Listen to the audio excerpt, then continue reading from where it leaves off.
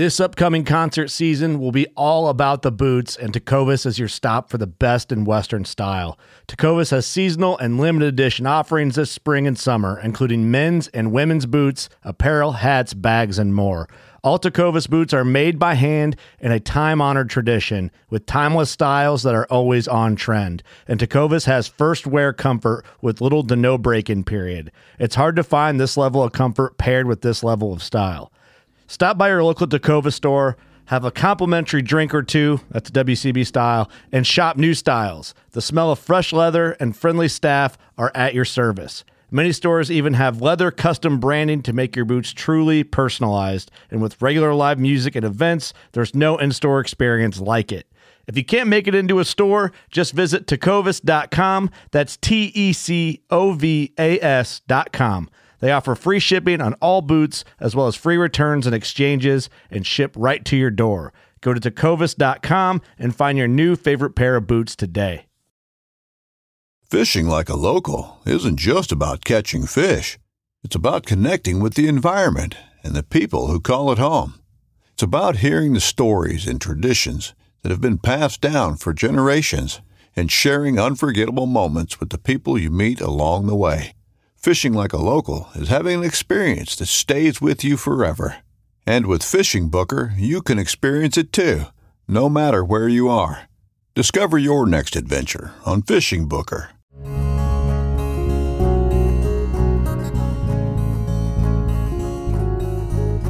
Welcome to the Casting Across Fly Fishing Podcast. I'm Matthew of castingacross.com, where I explore the quarry and culture of fly fishing.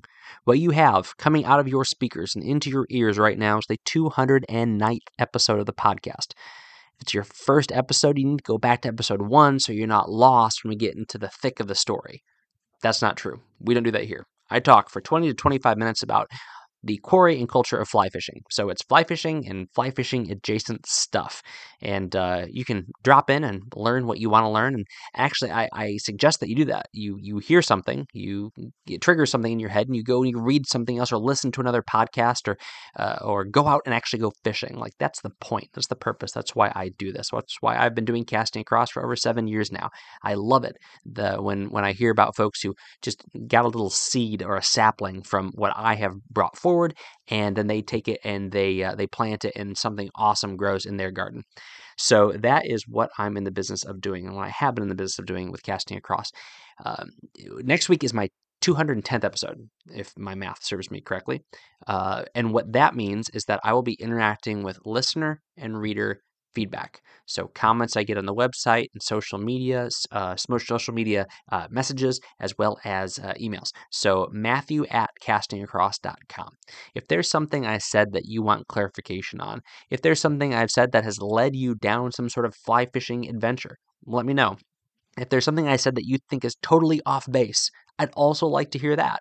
I've got a couple of great emails I've gotten over the last few months that I'll inevitably interact with sometime, if not this next week. But if your email is like out of the park, fantastic, then it might rise to the top. But regardless of if I talk about what you say or not, I will get back to you. I endeavor to do that to everybody who reaches out to me, and I do always appreciate that. It's one of my favorite parts of Casting Across.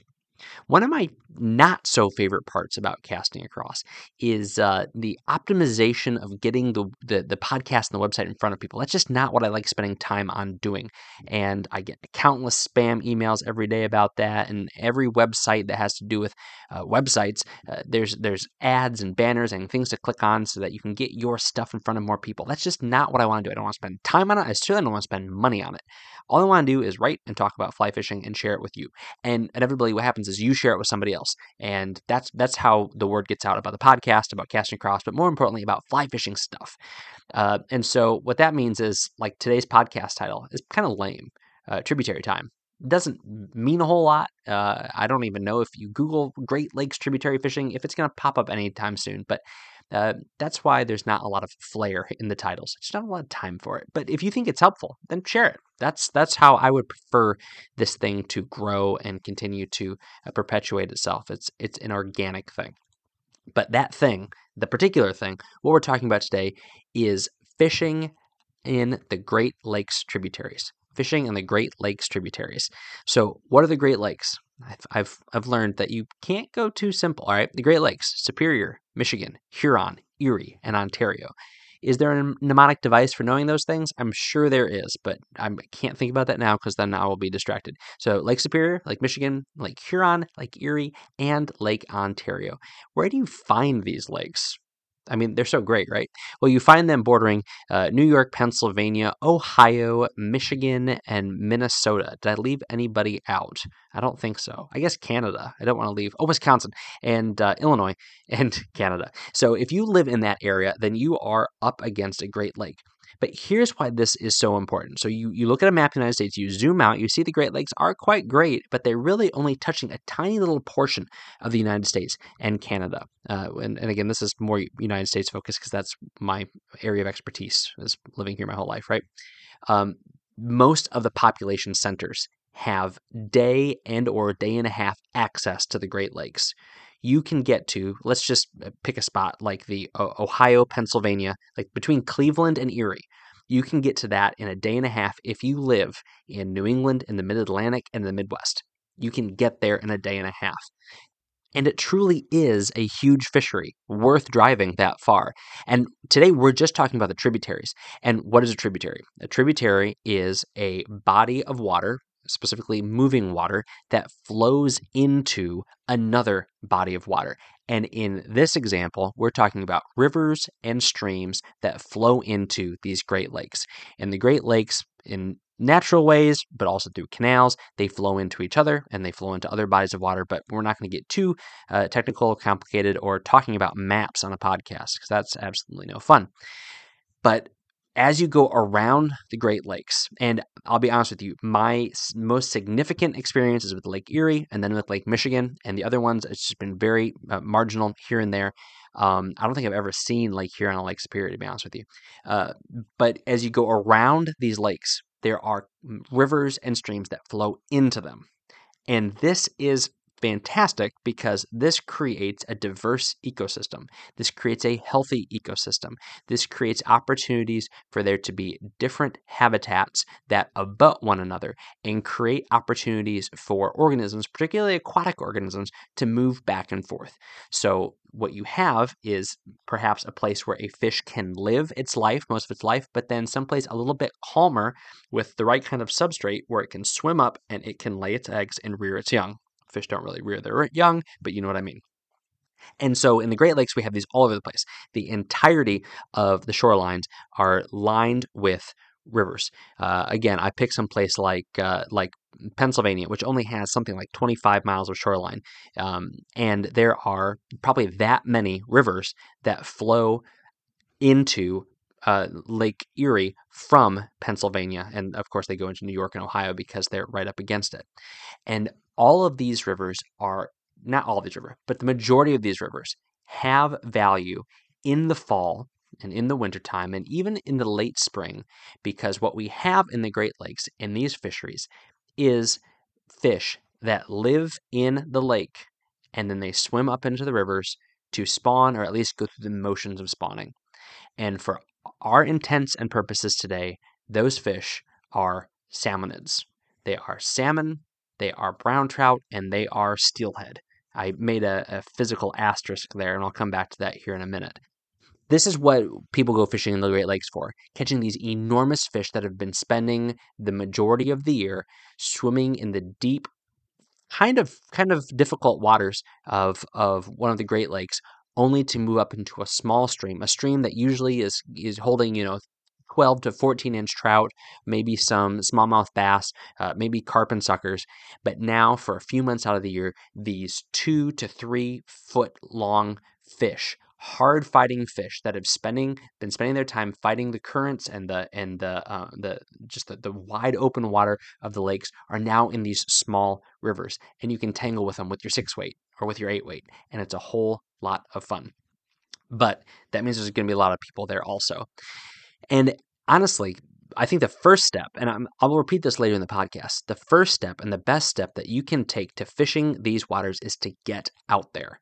I don't know how many times I've heard, you should have been here yesterday. Now, we hear that in hunting, we hear that in fishing, we hear that in probably bird watching, whatever it is, that, oh, yesterday was so great.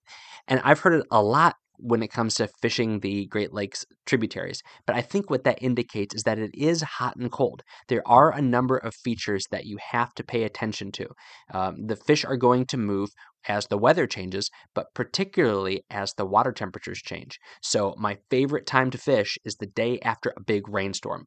A lot of new water is flushed into that stream and out into the tributary, out of the tributary mouth and into the lakes. And if these fish are running up and down the coastline of those lakes, they get that influence of fresh water, of warmer water coming in through those tributaries, and they move up that. There's other reasons and other ideas of why these fish do that, especially some of these fish that aren't actually spawning but going through the spawning motions. But that is when a triggering moment where you can say, okay, this is the day to be there. But that's a rule that also has its exceptions. And so I like being on the water the day before it rains, the day it rains, and the day after it rains. And I've had days that have been great where it is raining, days where it hasn't rained in weeks, and then the kind of day that you expect to have a good day on the tributaries a couple days after a heavy rain. Well, kind of getting ahead of ourselves. What are you fishing for? Why are these things, these tributaries worth paying attention to? And it's for three main reasons: salmon, steelhead, and brown trout. Salmon, steelhead, and brown trout. Are there other fish you can catch? Absolutely. There's lots of other great fishing. I mean, fishing in the lakes themselves is worth countless podcasts, but we're talking about a very narrow margin of a very large ecosystem. It's these tributaries, particularly fall, winter, early spring. So there's salmon in the Great Lakes. Now, there were Atlantic salmon that were native to Lake Ontario, but because of overfishing and other human influences, they were extirpated, which is to say that they aren't extinct, but they are not present in Lake Ontario, at least not in any significant number. But over the course of history, Chinooks, cohos, and pinks, and I want to say there's another species that's in there, but these species have been introduced. And it was interesting that one of the reasons why they were introduced was not necessarily primarily for sport fishing, although it's really hard to kind of divorce aspects of fisheries management. But it was for conservation, as some of these fish species were being damaged and their populations were dwindling. They were put in the Great Lakes for not just sport fishing, but also for population, to maintain those populations. But the other kind of relative of salmon is the steelhead. And the steelhead were first put in the Great Lakes in Erie and Ontario, Lake Erie and Lake Ontario, in 1870s. They were put there in the 1870s. And they were brought over from Washington, and there was eggs that were transplanted from steelhead, true steelhead like the steelhead that we all, dream and spaycast about, as well as eggs of rainbow trout. And the steelhead took, and it might be because of their ability to be out in open water they're a little bit more hardy for that, but they took and they've become kind of the premier tributary species. Brown trout are another species that people catch, and you can catch them in pretty much everywhere because they have, like they have in streams and rivers in the United States, they've taken very well to the Great Lakes. But they were introduced in the 1880s in Michigan because they were put in the Pere Marquette River, and so they go to the river and then they say, this is nice, but I get more forage if I move down certain times of the year into Lake Michigan. And so that is where the brown trout were first introduced. But what you notice about all three of these species, and again, there's great variation within salmon. So maybe I'll just talk about steelhead and brown trout for a moment. Steelhead and brown trout, they have the capacity to get big, really big. You look at some of the brown trout that are caught in Iceland and some of these large glacial lakes. The same thing is true in Scotland. The same thing is true in continental Europe. And where they get big because they have a lot of forage sources, a lot of bait fish that they can feed off of in these big, deep waters where they become the apex predator very quickly. And the same thing is true in the Great Lakes. The brown trout have that opportunity. The same thing is true of steelhead. They live in a habitat out on the west coast where it is the ocean. So the carrying capacity is basically limitless, and they can feed and get as big as they want. And so these fish do the same thing in the Great Lakes. They move around, they feed on abundant bait fish sources, And then they have opportunities to move up into the tributaries to spawn. And so they are, again, the kind of the premier gold star, blue ribbon fish that you're looking for in the tributaries in the fall, winter, spring. I've never seen someone get excited about catching like a 8-inch brook trout in Lake Erie tributary in November. I'd be a little bit happy about it, especially if it was on the swing. It'd be kind of wild. But that's what we're looking at. We're looking at browns, and we're looking at steelhead, and then also we're looking at salmon. So the very first thing that I want to reinforce, I've already said, is get on the water. Get on the water and drift flies. There is a lot of benefit of just continually putting flies through likely spots. There is a lot of sight fishing that can take place, but getting in the water and just drifting your fly in likely spots is the most important thing. That is how you prospect for fish. That's how you spook up fish. And if you spook up one steelhead, there's a good chance that there's other ones nearby. If you spook up one trout, then you know there's other trout nearby. I love sight fishing for these fish, but if you spend all of your time with your eyes and no time with your fly in the water, you are not going to catch anything. And I've done that before, where I've spent entire days really just looking for the perfect hole, looking for 4 or 5 fish that don't look spooked. And that's not the way to do it. You got to cast your fly. The second thing I would say is to be the first one. These fish are harassed. You've heard of combat fishing, and there's certainly places in every one of the Great Lakes, and I don't want to name names, but I mean, there's one in every family, right? But there are places that are just known for ridiculous people with ridiculous behavior and ridiculous gear. And added to that, you have some states that allow for snagging, which is just, it blows my mind. Like, I'm not against catching fish to eat, but these fish in that situation with the amount of people around is just asking for trouble, right? So if you can avoid those crowds and also be the first person on the stream, then you have an opportunity to touch fish that have maybe moved past where that nonsense happens, which for a lot of these rivers, it's where their easy access is. These fish may have moved up through there when the weather was really bad or in the middle of the night or something like that. And if you have first crack at some fresh fish or fish that haven't been harassed in a few days, that is going to be your best opportunity. So get in the water. Get your fly in the water. Don't wait for the perfect situation. Just start fishing, and then try to be there early. This, of course, is all established on that very first precedent that I said of being there. Being there. That's, you got to get there. Get there, fish, and try to be the first one there. Those are the 3 first things that I would say. This next one might be a little controversial, and somebody could certainly disagree with me.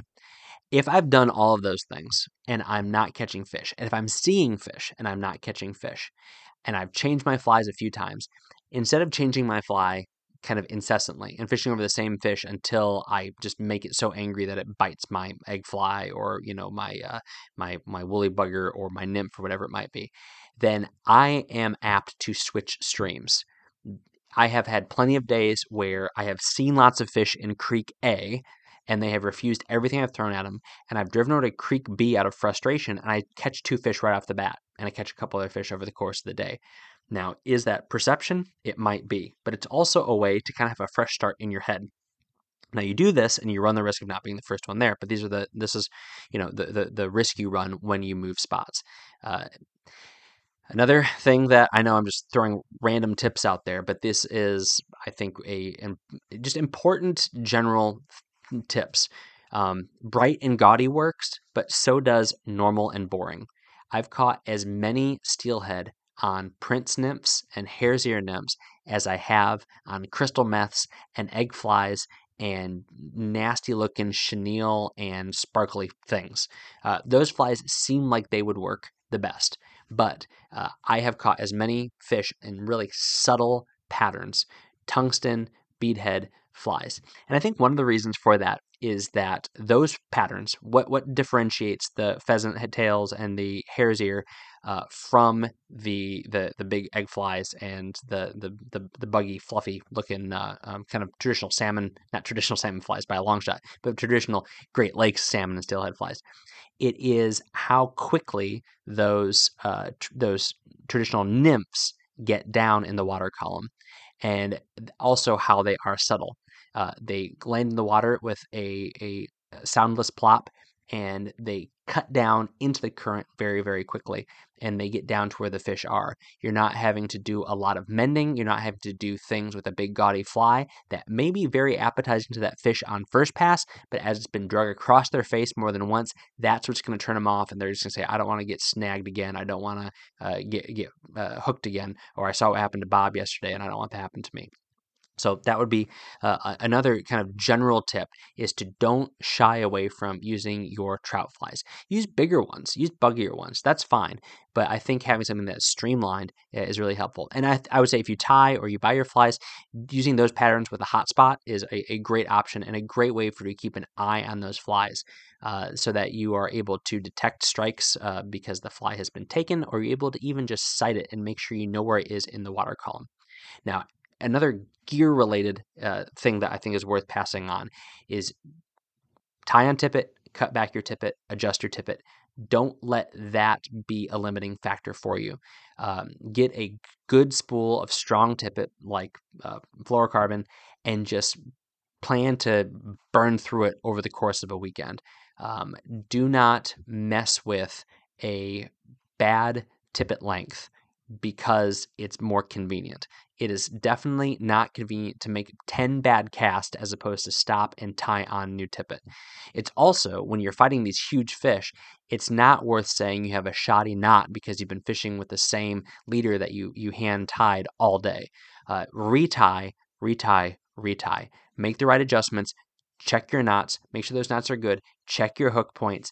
All of those things really go into making sure that if you do only get maybe 1 or 2 shots at hooking and landing a fish that day, that you don't end up frustrated because you snapped it, because you've been dragging that hook across the bottom and you've been getting hung up in trees, and you bend your hook and then it snaps in this giant fish, or your frayed leader from running up against debris and things like that finally gives way. So this was a podcast that was all over the place, but like I said, my desire is that you take some of these things and you go and investigate more. There's articles on castingacross.com about steelheading, and I think in some of them there are some great resources for you to find out more. Oh, that reminds me. Why did I asterisk steelheading? These are steelhead. Genetically, they are steelhead. They are not fish that were living in the Pacific Ocean this summertime. So in that sense, they are different from those steelhead. But these Great Lakes run rainbows are genetically steelhead. So I'm not going to say that I have the same clout as somebody who catches a steelhead out in Oregon or Washington or British Columbia. It's absolutely not the same thing, but they're steelhead. Just like catching a brook trout up in the mountains is not the same as catching a brook trout in some of the spring creeks that are very sneaky, that I know where they are in the East Coast. They're two totally different things. Same fish, but two very different things in two very different situations. So learn about the Great Lakes. Fascinating stuff. I mean, everything from the wreck of the Edmund Fitzgerald to the dunes in Indiana to there's all sorts of amazing things. Niagara Falls. There's big brown trout. I mean, why wouldn't you want to know more about and spend more time on the Great Lakes? So get out there, get fishing, make sure that you're there early. Don't be afraid to move. Don't be afraid to use traditional nymphs, and don't be afraid to tie on new tippet. Don't be afraid of tributary time. This week on castingacross.com, a couple articles, and the first one was called "What is Worse Than Losing a Fish?" What is worse than losing a fish? And I had shot 2 birds that I could not retrieve like last week. And so I was just thinking about how I hated that way more than probably any fish that I've lost, because there's this added component of suffering and death that comes with it. And that's part of the blood sports that are hunting and fishing. And even if you are an ardent catch and release angler, you're killing fish, whether you know it or not. So this is just a way to think about it and kind of a reality check for me and maybe for you too about what we engage when we go outside. And then Wednesday's article is called "A Clean Fly Rod is a Happy Fly Rod." A clean fly rod is a happy fly rod. And I absolutely love talking about gear and maintaining it well. I cannot get my head around people who go through fly rods like a couple a season or even one a season or one that only lasts a few years. Now, you may be fishing a whole lot more than me, but I believe that because I take care of my gear, it lasts me a long time, even though I use it rough and I use it hard and it's kind of gets scratched up and things like that. But keeping things clean is the first best step. And if you are on a budget or you are a weekend warrior, there's no reason why a inexpensive fly rod won't last you your whole lifetime as long as you take care of it. Of course, there's car doors and there's ceiling fans and there's that, enormous steelhead you're going to hook into using your 4-weight because you didn't listen to an earlier podcast where I talked about gear selection. I think it was called a Lake Erie Steelhead Primer. I think it was episode 49. I should have mentioned that earlier in case people tuned out. But now, if you that's your treat if you stuck around to this point. But a clean fly rod is a happy fly rod. It will not break unless you hook into a giant steelhead with a 4-weight. This week's recommendation actually is for another website. It is fisherie.com. Fisherie.com. I'm sure there are other great websites for Pennsylvania, and I'm sure that there are equally good websites in the other states that I mentioned before. Minnesota, Wisconsin, Illinois, Ohio, and New York. I don't think I missed anybody. Michigan, right? And Canada for that. For that, I don't ask me which provinces are bordering the Great Lakes. But fisherie.com for the Erie tribs, particularly in Pennsylvania, and then in Ohio and New York, immediately adjacent to them. It is a spectacular resource. Everything from fishing reports to the maps. The maps are just indispensable. Fly patterns, shops, conservation information. It is an excellent website. So I will put a link to fisherie.com. You go to fisherie.com on the show notes for this podcast page at castingacross.com. Thanks for listening to the Casting Across Fly Fishing Podcast. Please subscribe to your favorite podcast app and then rate the podcast in iTunes. Then head over to castingacross.com for 3 posts a week on the people, places, and things that go into the pursuit of fish.